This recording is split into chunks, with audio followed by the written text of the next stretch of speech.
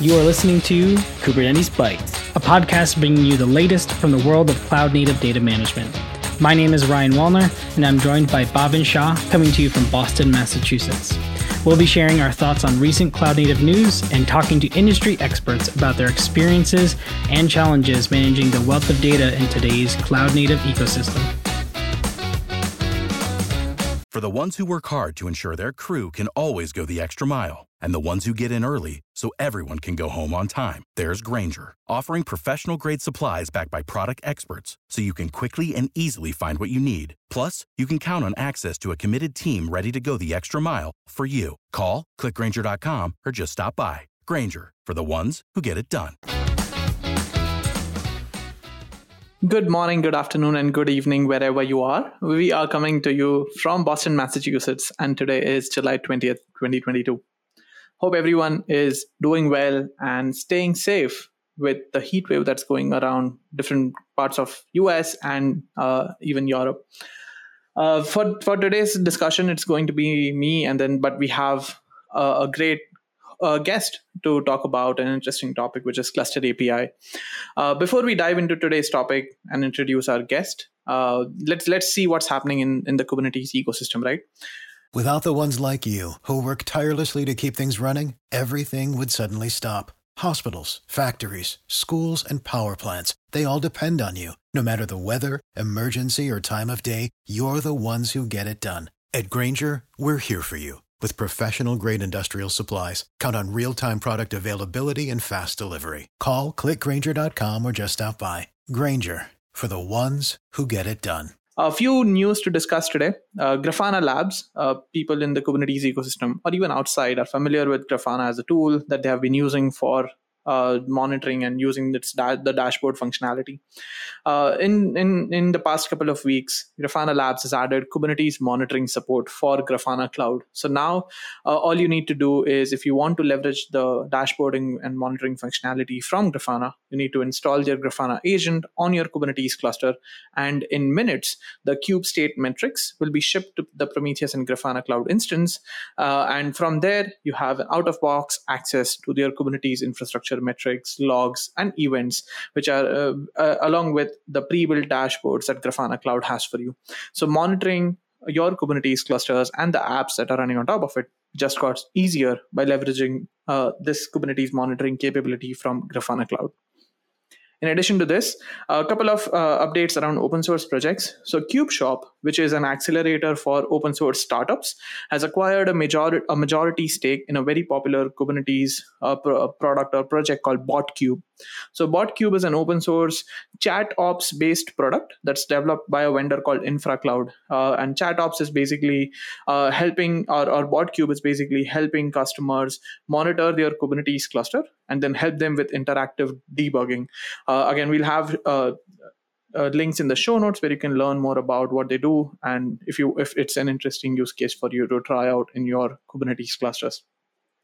And the third piece of news that we had was around Kyverno. And again, I know we have discussed Kyverno and how when it was added to the CNCF sandbox projects. Today, the news that came out that Kyverno has now been moved to the CNCF incubator section. So I really like Kyverno because since it's open source, we have heard from a lot of customers that they already use it for enforcing security policies across their Kubernetes clusters. But the three features that I really like about Kyverno is one is the admission controller webhook, which basically, because of this integration, any admission requests that come from the Kubernetes API server, it monitors these and applies configuration best practices and policies, and even assigns certificates and web configurations. Next is Policy Reporter, which is a neat UI, graphical user interface for policy reports, where you can just look at all the different policies that exist and see how your cluster compares against those. And then they have a library of more than 180 ready-to-use policies that include popular ecosystem tools and platforms. So Kyverno is now graduated to the CNCF incubation phase, and then we'll obviously keep monitoring this project to see as it moves up. But that's it for the news this week. Let me introduce my guest before we have Scott join the podcast. Scott has been in the IT field for more than 25 years and currently works as the principal field engineer for Kong. If you have ever worked with VMware, I'm sure you have come across his blogs, books, podcasts, conference talks. I know I've personally read like a lot of his blogs, and I've read the Mastering vSphere book as well. Scott has been doing these I've been following Scott's blog for at least 5 years, learning more about software-defined networking, Kubernetes, and the topic for today, which is Cluster API. So without much delay, let us get Scott on the podcast. For the ones who work hard to ensure their crew can always go the extra mile, and the ones who get in early so everyone can go home on time, there's Grainger, offering professional-grade supplies backed by product experts so you can quickly and easily find what you need. Plus, you can count on access to a committed team ready to go the extra mile for you. Call, click Grainger.com, or just stop by. Grainger, for the ones who get it done. Hello, Scott, and welcome to Kubernetes Bytes. It's great to have you on the show to talk about Cluster API. Let's start by having you introduce yourself to our listeners and talk about what you do at Kong. Yeah, sure. So thank you for having me on the show. I appreciate it. My name is Scott Lowe. I live in the Denver, Colorado area. So been here probably over a decade or so. Been in the IT industry for a while. I've had the opportunity to do a lot of different things. I've been fortunate enough to publish some books. Wrote a couple of very popular books on vSphere back in the day. Working on another book now that we can talk about later if you want. Yeah. Been blogging for a very long time. A lot of people know my website, blog.scottlowe.org. I've had the opportunity to speak at a number of different conferences or user group meetings, that kind of thing. Always enjoyed doing that and getting a chance to meet folks.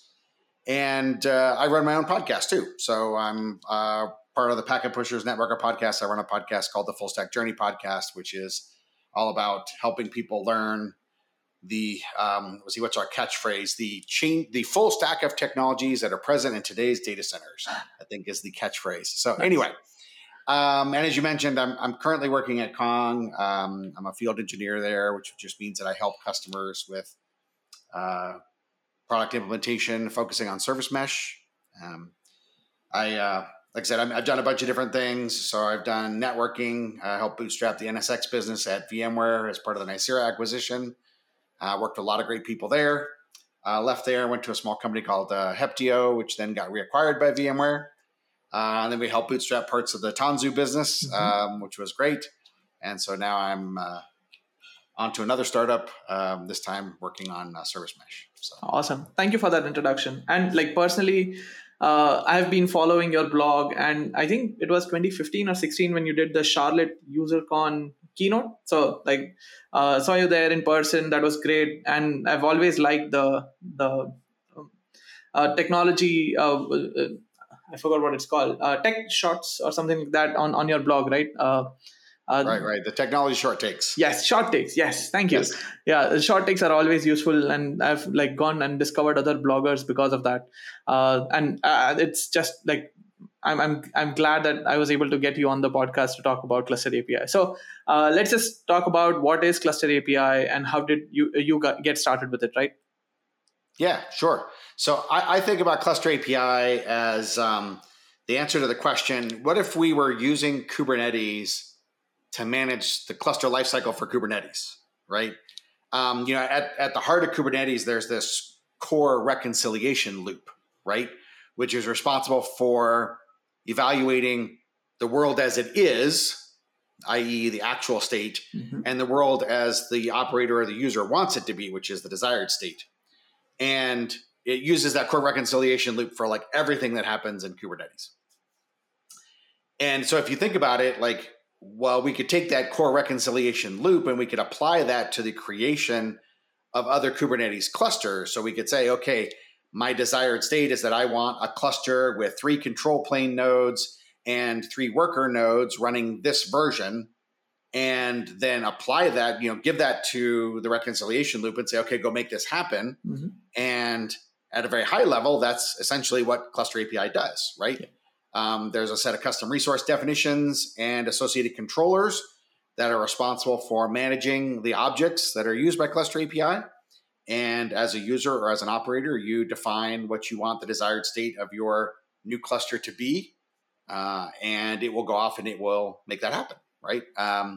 So it's actually really cool. I first got started using Cluster API at Heptio. This was prior to the VMware acquisition, and Heptio was doing a bunch of work in the Cluster API space early on, and that continued after the VMware acquisition. So I got involved early, was testing it, using it, providing feedback, that kind of thing. A little bit later on, I had the opportunity to do some documentation contributions to some of the Cluster API docs, and primarily been focused on using Cluster API on AWS.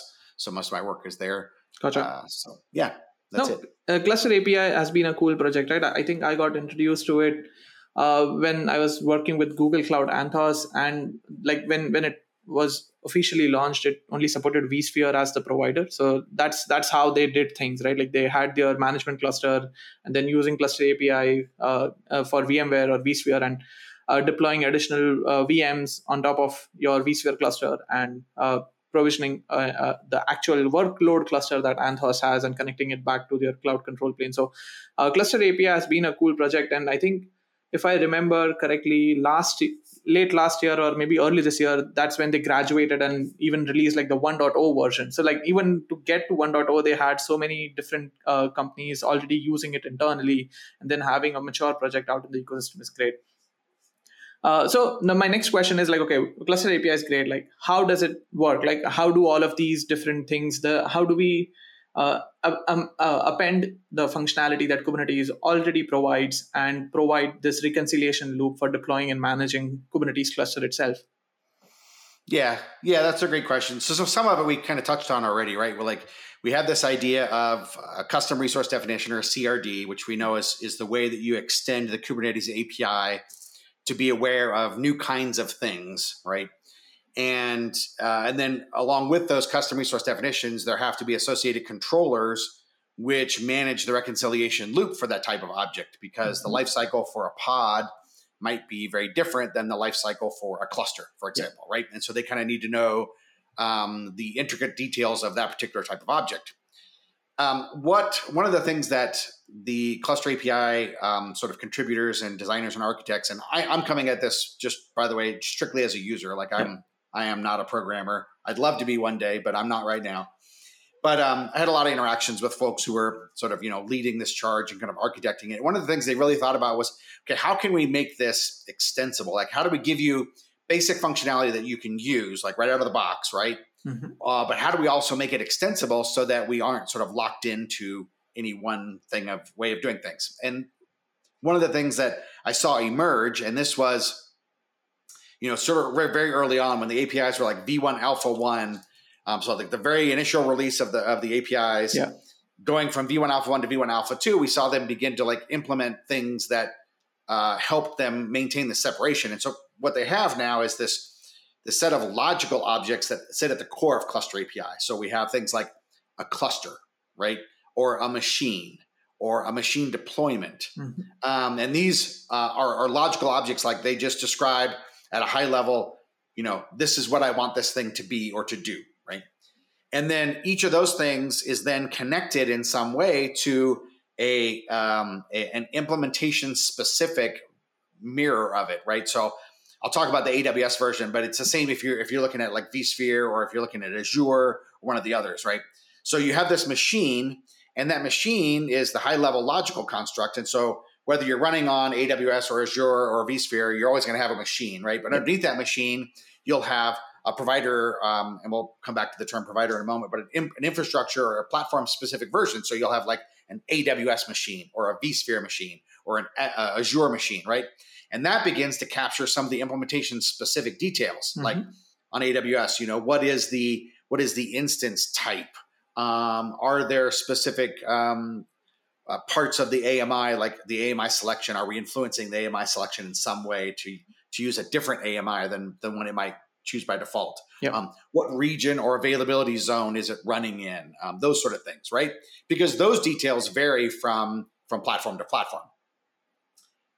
Then you have sort of this Cluster API core. You have a set of infrastructure components, which we call providers. And these are the things that interact with the specific sort of platforms. We have a set of bootstrap pieces, bootstrap providers. that allow us to change the way we bootstrap a node. So it's sort of the default, if you will, is to use a tool called kubeadm to bootstrap a Kubernetes node, right? And so the bootstrap controllers will write all the kubeadm code and then pass all it off and run kubeadm on the node to bring it into the cluster. And then as the APIs evolved, we also saw the emergence of a control plane section where we actually manage the control plane as a separate entity, which allows us to say, I want to describe the properties of the control plane. So I can say, I want the control plane to have one node, and it'll create a control plane with one node. Or I want a control plane to have 3 nodes, and then it'll scale the control plane to 3 nodes, right? That part in and of itself is almost, for people who have been in Kubernetes for a while, is almost like magic, right? Like being able to scale that control plane from 1 node to 3 nodes sort of on the fly is like mind blown, because if you did that in the past, there was all kinds of hoops you had to jump through and all kinds of things. Anyway, so you have these different components that come together and they all tie together. And what you end up with is this big, long YAML manifest that describes everything. So it says, here's the cluster and here's the associated AWS cluster. And the AWS cluster says, here's all the infrastructure pieces that you have. And then, I have a control plane with 3 nodes, and there'll be a template for how the nodes are created. And I have a machine that, looks like this, and so on and so forth, right?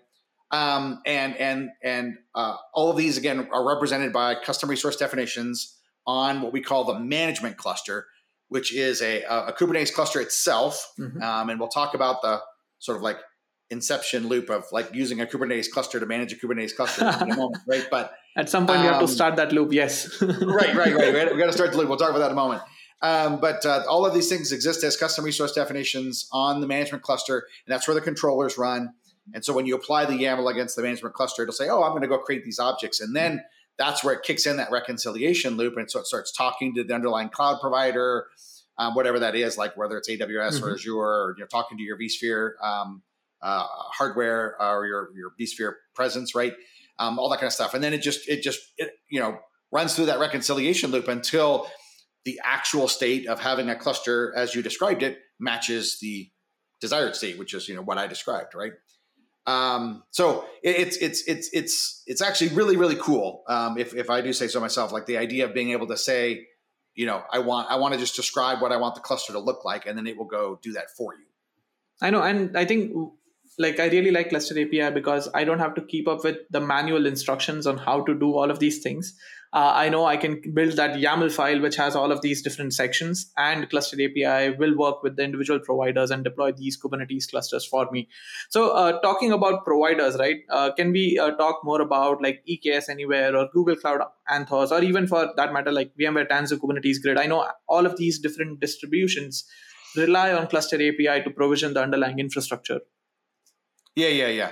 So, providers, again, they come in sort of a couple different flavors. There's the bootstrap providers. The default one is kubeadm, but the idea there is like, if you needed to do your bootstrapping via some other mechanism, then you could put in an appropriate bootstrap provider there. So if you wanted to bootstrap the nodes using something other than kubeadm, it is sort of modular in that way. We have the infrastructure providers, which again are responsible for talking sort of down to the underlying cloud provider, whether it be AWS or Azure or vSphere or Google or whatever. And that's sort of where you see these distributions like EKS Anywhere and Anthos and others sort of step in. They're leveraging in both these cases the vSphere provider, right, which allows them to then deploy vSphere machines, which are the objects that you use, and those vSphere machines may come from another. May be created based on another Cluster API object known as a vSphere machine template, which sort of provides the template for what a vSphere machine look like, right? And interacts with vCenter and all of the underlying infrastructure to create all of those things and then bootstrap them, right? And then there is a provider for the control plane as well, and it's called the kubeadm control plane. Theoretically, we could have other control plane providers in as well. I haven't seen any. I don't know if EKS Anywhere or Anthos use a different control plane provider. But again, the idea being that as long as you are speaking sort of the high level logical objects that the core of Cluster API expects, then a provider can then take and implement sort of a a provider-specific feature, right? Yep. That allows them to extend cluster API in ways to either work on new platforms or others. And I hang out in the cluster API channel on the Kubernetes Slack, pretty fair amount. And so I see in there, people working on cluster API providers for like Oracle Cloud Infrastructure, for example, and others. So I think that's one of the real values of the very pluggable and very modular approach that the maintainers took, is that it does allow us to plug in these other pieces and extend the functionality of the core project. Yeah, and it's great, right? Because let's say I got started with using cluster API on-prem on a vSphere cluster. I don't need to understand how my AWS EC2 instances should be deployed. I can just leverage a different provider and cluster API will do that thing for me. So it adds that scalability component, and while reducing the amount of learning or relearning that has to happen just because I want to deploy Kubernetes against a different infrastructure platform. I want to go back to the how do we start the loop question, like how do we, what's the first step? And then let's say how we can kick that reconciliation loop into action. Yeah, sure. So typically what happens is you have to start out with a cluster, because we need the Kubernetes APIs and that reconciliation loop to then create the other clusters. And that first cluster is typically referred to as your management cluster. Yep. Now, how you get that management cluster, it can be done in a variety of ways, right? So a really common way is to use something called Kubernetes in Docker. Yep. And what you'll do is you'll create a local cluster. You will initialize that local cluster as a management cluster. And this just means installing the cluster API, CRDs and controllers into that cluster. And then you will create the first, what we call the workload cluster. Mm-hmm. And then it will go create that workload cluster on whatever platform you are. So, here you are, you're sitting on your Mac, you've got Docker Desktop installed or some equivalent. You run it creates a local Kubernetes cluster. You install cluster API into that, and you give it a manifest to say, go create a cluster on AWS. So it goes and it creates a cluster on AWS. So you've got your cluster, and now you've got this cluster on AWS. Well, we don't want to keep this cluster around forever, right? So we then will move the cluster API resources from that cluster up to that first cluster you created on AWS, right? And there's a command to do this that the cluster API community provides, right? Then once you've got all the components sort of moved up to that cluster, that one is now your management cluster. That's where the cluster API controllers and CRDs and all that reside. You can then decommission the cluster, okay, go away, right? And then work strictly against that long-lived management cluster that's sitting AWS. And then from there, you can apply manifest to create other clusters, as needed, right? That's one way of doing it. You could also, and this is actually what I do in my lab environments, is you could also create infrastructure on the cloud provider of your choice, right? So I use a tool called Pulumi. I go out and I instantiate all my AWS infrastructure, including some EC2 nodes, and then I will manually bootstrap those nodes using kubeadm. So I say manually. kubeadm is not all that manual, to be honest with you. It's not like I'm writing systemd files, but I'll use kubeadm. I'll intentionally invoke kubeadm myself to bootstrap those nodes into a Kubernetes cluster, and then make that the management cluster. So you could also do that. There's a couple of different ways, but you can take sort of the easy path and using and cluster CTL or cluster cuddle or cluster control, whatever term you want to use, right? To do all of that, or you could go bootstrap it and then initialize it. Either one works. And then once you've got that initial management cluster up, then you can, begin to spawn other clusters and go from there. Yeah, and I think whenever I talk to people about cluster API, the transition from to the management cluster is always that blows their mind, because they're like, how do we even get that first cluster up? And then having something like and the ability to spin up something local, and then the ability to transfer all of the custom resources and the roles over to the actual management cluster is great. Okay, so that's a great foundation for what cluster API is and how it works with providers and helps you provision Kubernetes cluster, right? I was catching up on talks from KubeCon, and they were talking about a few newer things. And one of the things that caught my eye was the definition of a cluster class. Can you talk more about what a cluster class is and how it helps organizations scale? Yeah, sure. So I'll preface all this by saying I've kind of held off on the cluster class stuff so far because I was giving it time to mature. But the idea behind a cluster class, as I understand it at least, is if you look at a cluster API manifest, sort of the full manifest that's generated when you do, a cluster CTL generate cluster or whatever mechanism you use, right? There's a lot of like repetition as you go through there, right? So you'll say, oh, okay, I'm going to have let's say a machine deployment, right? A machine deployment's like a deployment, for pods, but it's for machines. You give the deployment, you say, hey, I want 3 machines, and it goes and manages and makes sure there's always 3 machines, right? And those machine deployments will reference a machine template. They'll reference a kubeadm config template, and you'll just see this stuff keep getting repeated over and over again as you move through there, right? So the idea of a cluster class is that you can kind of like move all this stuff up to a higher level abstraction to say, here's the class of things that I want to look for, and then you just reference that cluster class in your cluster manifest, right? Which allows you to kind of reduce the amount of boilerplate text or configuration that's found in the manifest for a particular cluster. So, that's pretty cool. There's other ways to go about doing it as well. They aren't quite as elegant, I guess you could say, right? But one of the things that I've been doing for quite a while is I've actually been using Kustomize, which is, the Kubernetes tool for sort of like declaratively modifying manifests. Yep. I've actually been using Kustomize with Cluster API manifests to build all the Cluster API manifests for the clusters that I end up generating. So I leveraged a piece out of Kustomize, a relatively new piece out of Kustomize called components. And then building an actual workload cluster then is just a matter of like writing a customized file that says, here's the base and here are the components that I want added. Like I want to use this version of Kubernetes in this AWS region with this instance type using, this thing. And those are all customized components. And then I just do a customized build, pipe it to kubekettle, boom, done, right? And it just makes it super easy for me to sort of mix and match components based on what it is I'm trying to do. So that's another way you could do it. It's not quite as elegant perhaps as a cluster class, but Gotcha.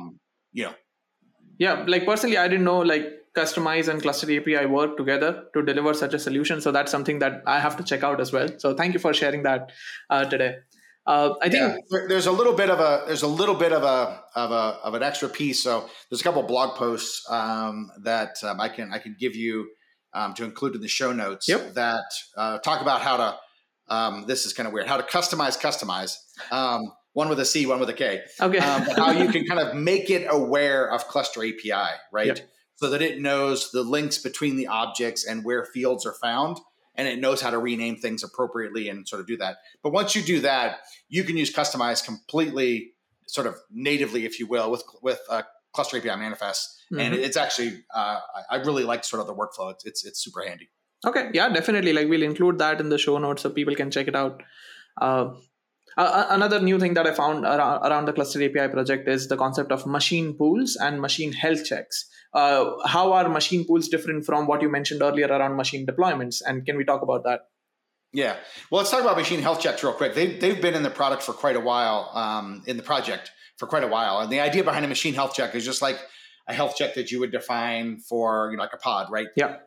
In that we want to make sure that the machine is linked up to an actual Kubernetes node in the cluster. So you have a Kubernetes node in the cluster, which points to a machine, which points to an infrastructure variant, right? AWS machine or vSphere machine or whatever. And that infrastructure variant represents the actual infrastructure that was provisioned on whatever platform. So the machine health check is just a way of saying, hey, I want to ensure that machines are up and responding. And if they aren't, then I want to mark them as unhealthy so that in conjunction with a machine deployment, then I can decommission a machine and spin up a new one to replace it. Right. Okay. It sort of removes some of that human toil of like, oh, this machine's down. Let me delete it. Let me recreate it. Blah, blah, blah. Right. With machine health checks, right? You said it's similar to the readiness and liveness probe that we have from our pod level. So this translates to like the liveness probe. Is there anything that matches like the readiness probe as well? Like how do we know a machine is ready to be entered into the cluster? So that's just handled actually as part of the normal like node bootstrapping process, right? Okay. The kubelet on the node will respond with a status of saying it's ready or it's not ready. And you can actually see that when you do like a kubectl get nodes and you'll see status is ready. That's sort of the readiness check, right? So like really the machine health check is more of an ongoing, are you operating more like a liveness check, right? Yes. Are you operating? Are you live? Are you doing what you're supposed to do? If you aren't, then I'm gonna mark you as unhealthy, and then it'll kick it back to the machine deployment controller for remediation, which typically means delete and recreate a new one. The difference, by the way, between like a machine deployment, as I mentioned earlier, sort of the machine equivalent for a deployment for pods, right? Machine pools, on the other hand, if you think about it, like machine deployment says, I want 3 machines, right? And then it will go create 3 machines, which will then create 3, infrastructure variants, right? But if we think about it, a lot of these cloud providers already have mechanisms for running groups of compute capacity. So on AWS, we have like an auto scaling group, right? And we go define the properties for the auto scaling group, and then the platform manages making sure that they exist and all that, right? And that's the distinction between a machine pool and machine deployment. In a machine pool, we're leveraging provider-specific functionality. So we're leveraging, like on AWS, an auto scaling group, or the equivalent. I think it's called a virtual machine set on Azure, I believe is what it's called, or virtual machine scaling set, something like that. I think scaling set, yes. Yeah, probably that's what it is. Thank you. So we're leveraging that cloud provider functionality to manage a group of machines, instead of saying as the management cluster itself, I will manage the machines, right? Instead, I'm going to tell the provider to manage machines and give the provider all the detail it needs rather than managing machines directly. And that's the key difference between machine deployment and machine pool. Without the ones like you, who work tirelessly to keep things running, everything would suddenly stop. Hospitals, factories, schools, and power plants, they all depend on you. No matter the weather, emergency, or time of day, you're the ones who get it done. At Grainger, we're here for you with professional-grade industrial supplies. Count on real-time product availability and fast delivery. Call, click Grainger.com, or just stop by. Grainger, for the ones who get it done. Okay. So like thinking about scaling, right? That brings me to my next question, actually. Like, since this is focusing on the reconciliation loop, I'm assuming I can edit the YAML file, increase the number of nodes, and Cluster API will automatically scale my cluster for me. But is there a way to use Cluster API for setting some auto scaling rules? Like if I'm running out of capacity, can Cluster API help me there? So for that, you're going to have to rely on the existing cluster autoscaler functionality, which will integrate with Cluster API. I'll be honest, I think the relationship between Cluster API and Cluster autoscaler is a little weird, because you've got this reconciliation loop, right? But then you've got the Cluster autoscaler, which is sort of like automatically scaling things. And so you're like, I don't know. But I mean, this is the way it works right now. So until as a community, we come up with a more elegant solution. But yeah, you're right. One of the big benefits is that you can simply modify the desired state, i.e. the YAML, right? Which ideally you'd keep in some sort of source of truth, like a Git repository or something like that, and then use a controller GitOps type workflow to then apply that to your actual infrastructure. And it will then go and scale, machine deployments for you from, 1 machine to 5, or it'll add a new machine deployment for you, that kind of thing, right? You might end up with multiple machine deployments, for example, if you wanted to distribute your Kubernetes cluster across different failure domains. So let's say on AWS, you wanted to have some workers in, different availability zones, right? Well, a machine deployment can only deploy identical machines, and the failure domain is part of that spec, so it can't distribute across zones. If you want to distribute across zones, you use multiple machine deployments, right? And then you specify the failure domain as part of the machine deployment. And then all the machines within the machine deployment are identical. They all fall in that zone. The control plane then knows, like from a Kubernetes perspective, it just sees nodes. It knows about that topology stuff because of annotations and labels on the nodes, of course, but the details are being managed by Cluster API. Gotcha. And this is great, right? Like I can have different machine deployments for different types of instances as well. Absolutely. Can this help me, like if I want to use like reserved instances for majority of my worker nodes, but then I want to leverage something like AWS Spot instances, right? For that on-demand capacity component, can I have that as part of my machine deployment, a second machine deployment, and then just update that parameter whenever I need more capacity? Yeah, I'm pretty sure that you can. I haven't done a lot of work with Spot instances in clusters. I haven't had a use case to sort of drive that functionality, right?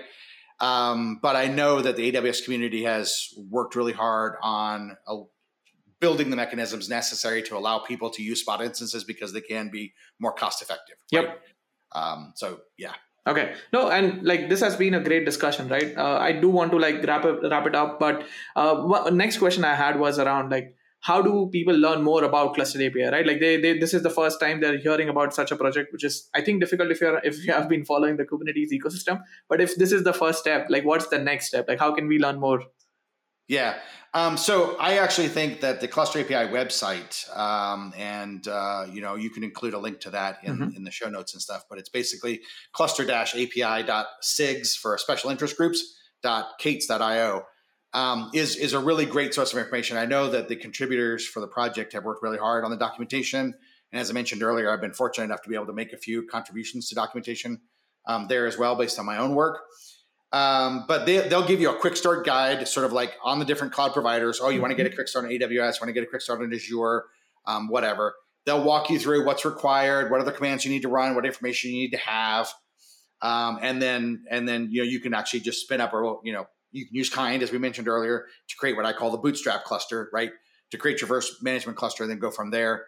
And then you mentioned you were watching Cluster API presentations from KubeCon. So there's been a number of those as well that have been really great. But I think for a new user just getting started, I would probably start with the website and the quick start guide. I would tell folks, I always like to kind of talk about, learning paths because I do this in my own podcast as well. But make sure you're familiar with sort of Kubernetes basics first. Like if you aren't familiar with Kubernetes already, make sure you take some time to become familiar with Kubernetes, right? And there's lots of resources out there for that. And then once you're familiar with sort of that core, sort of how Kubernetes operates, then you can begin to expand into Cluster API, right? I'll also mention too that, I mentioned that I used to be in the Tanzu group at VMware. While we were there, we bootstrapped this site called Kube Academy, which has a bunch of video lessons. And there's some video lessons there for folks, if you're getting started with Kubernetes or if you're getting started with Cluster API. Yeah, and it's a fantastic resource, right? We had an intern join our team this year for the summer, and he wanted like that Kubernetes 101 content. I was like, just go and create a free account on VMware Kube Academy, and that's the place to start with the basics. So thank you for reminding us of that great resource. Yeah, absolutely. So that's how people can start with Cluster API. How can people find out more about what you are doing? What are you up to? And I know you already have spoken about your podcast, but anything that you might want to plug? Yeah, sure. So, I as we've talked about earlier, I do a fair amount of blogging. So you can visit me at blog.scottlowe.org. And I've got some Cluster API content there as well. Various things that I've written about Cluster API as the project has evolved over time. So there's some stuff there if you want to get started with Cluster API. If you want to, I'm pretty active on Twitter. So if you want to hit me up on Twitter, my Twitter handle is at Scott_Lowe. I try to keep, content, appropriate there for, mainly technical stuff. And then I'm present in a number of different Slack communities. Pursuant to sort of this discussion, you can find me on the Kubernetes Slack. I hang out in the Cluster API AWS, and a few other channels. So you could just, find me and DM me if you were interested in. Perfect. Yeah. Thank you so much, Scott, for joining us today. Like I was so glad that you accepted and were able to join. Thank you so much for the discussion and all your expertise in Cluster API. We look forward to inviting you back again if I find another topic that works. Yeah, sure. I enjoyed being on, and I'd be happy to come back and talk again sometime in the future. So thank you. Appreciate it. Yeah, thank you so much, Scott. For the ones who work hard to ensure their crew can always go the extra mile, and the ones who get in early so everyone can go home on time, there's Grainger, offering professional-grade supplies backed by product experts so you can quickly and easily find what you need. Plus, you can count on access to a committed team ready to go the extra mile for you. Call, click Grainger.com, or just stop by. Grainger, for the ones who get it done. Okay, so that was a great discussion with Scott. Hopefully you guys learned a lot about Cluster API, what the project is about, and how it can help organizations that still want to deploy Kubernetes clusters, but they still want that flexibility in terms of the underlying infrastructure. So just to recap and talk about key takeaways, right? Cluster API is the answer to the question, what if we used Kubernetes to bootstrap Kubernetes? And we spoke about how you can have your kind clusters on your local machine or local workstation, and then have that spin up a management cluster, and then eventually spin up a workload cluster where you can deploy your applications. And we also spoke about the custom resources and the different providers that exist today, right? So you have a different provider for vSphere, which is what AWS leverages for EKS Anywhere on virtual machines, or Google Cloud Anthos or VMware Tanzu Kubernetes Grid leverages for deploying those virtual machines or Kubernetes worker nodes and bootstrapping that cluster. We also spoke about how customers can use these providers, but also the fact that there are innovation or there have been new features like cluster class and machine pools that help organizations scale and use Cluster API as that resource to deploy and manage and operate Kubernetes clusters at scale. For learning more about it, we'll obviously share the links that Scott has in our show notes. So that's it for this podcast. Thank you for watching. Again, we only have one ask for you. If you like this podcast, give us a review. Reach out to us if you like to see us cover more topics. And please share it with your friends. Like, it helps us grow our audience, which again, for our existing listeners, you have been doing a great job at sharing our podcast. But again, share it more. Bring more people into this community so we can talk and educate around everyone around Kubernetes and stateful applications and basically anything around Kubernetes.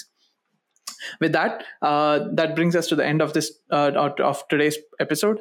I'm Bhavin, and thank you for joining another episode of the Kubernetes Bytes. Thank you for listening to the Kubernetes Bytes podcast.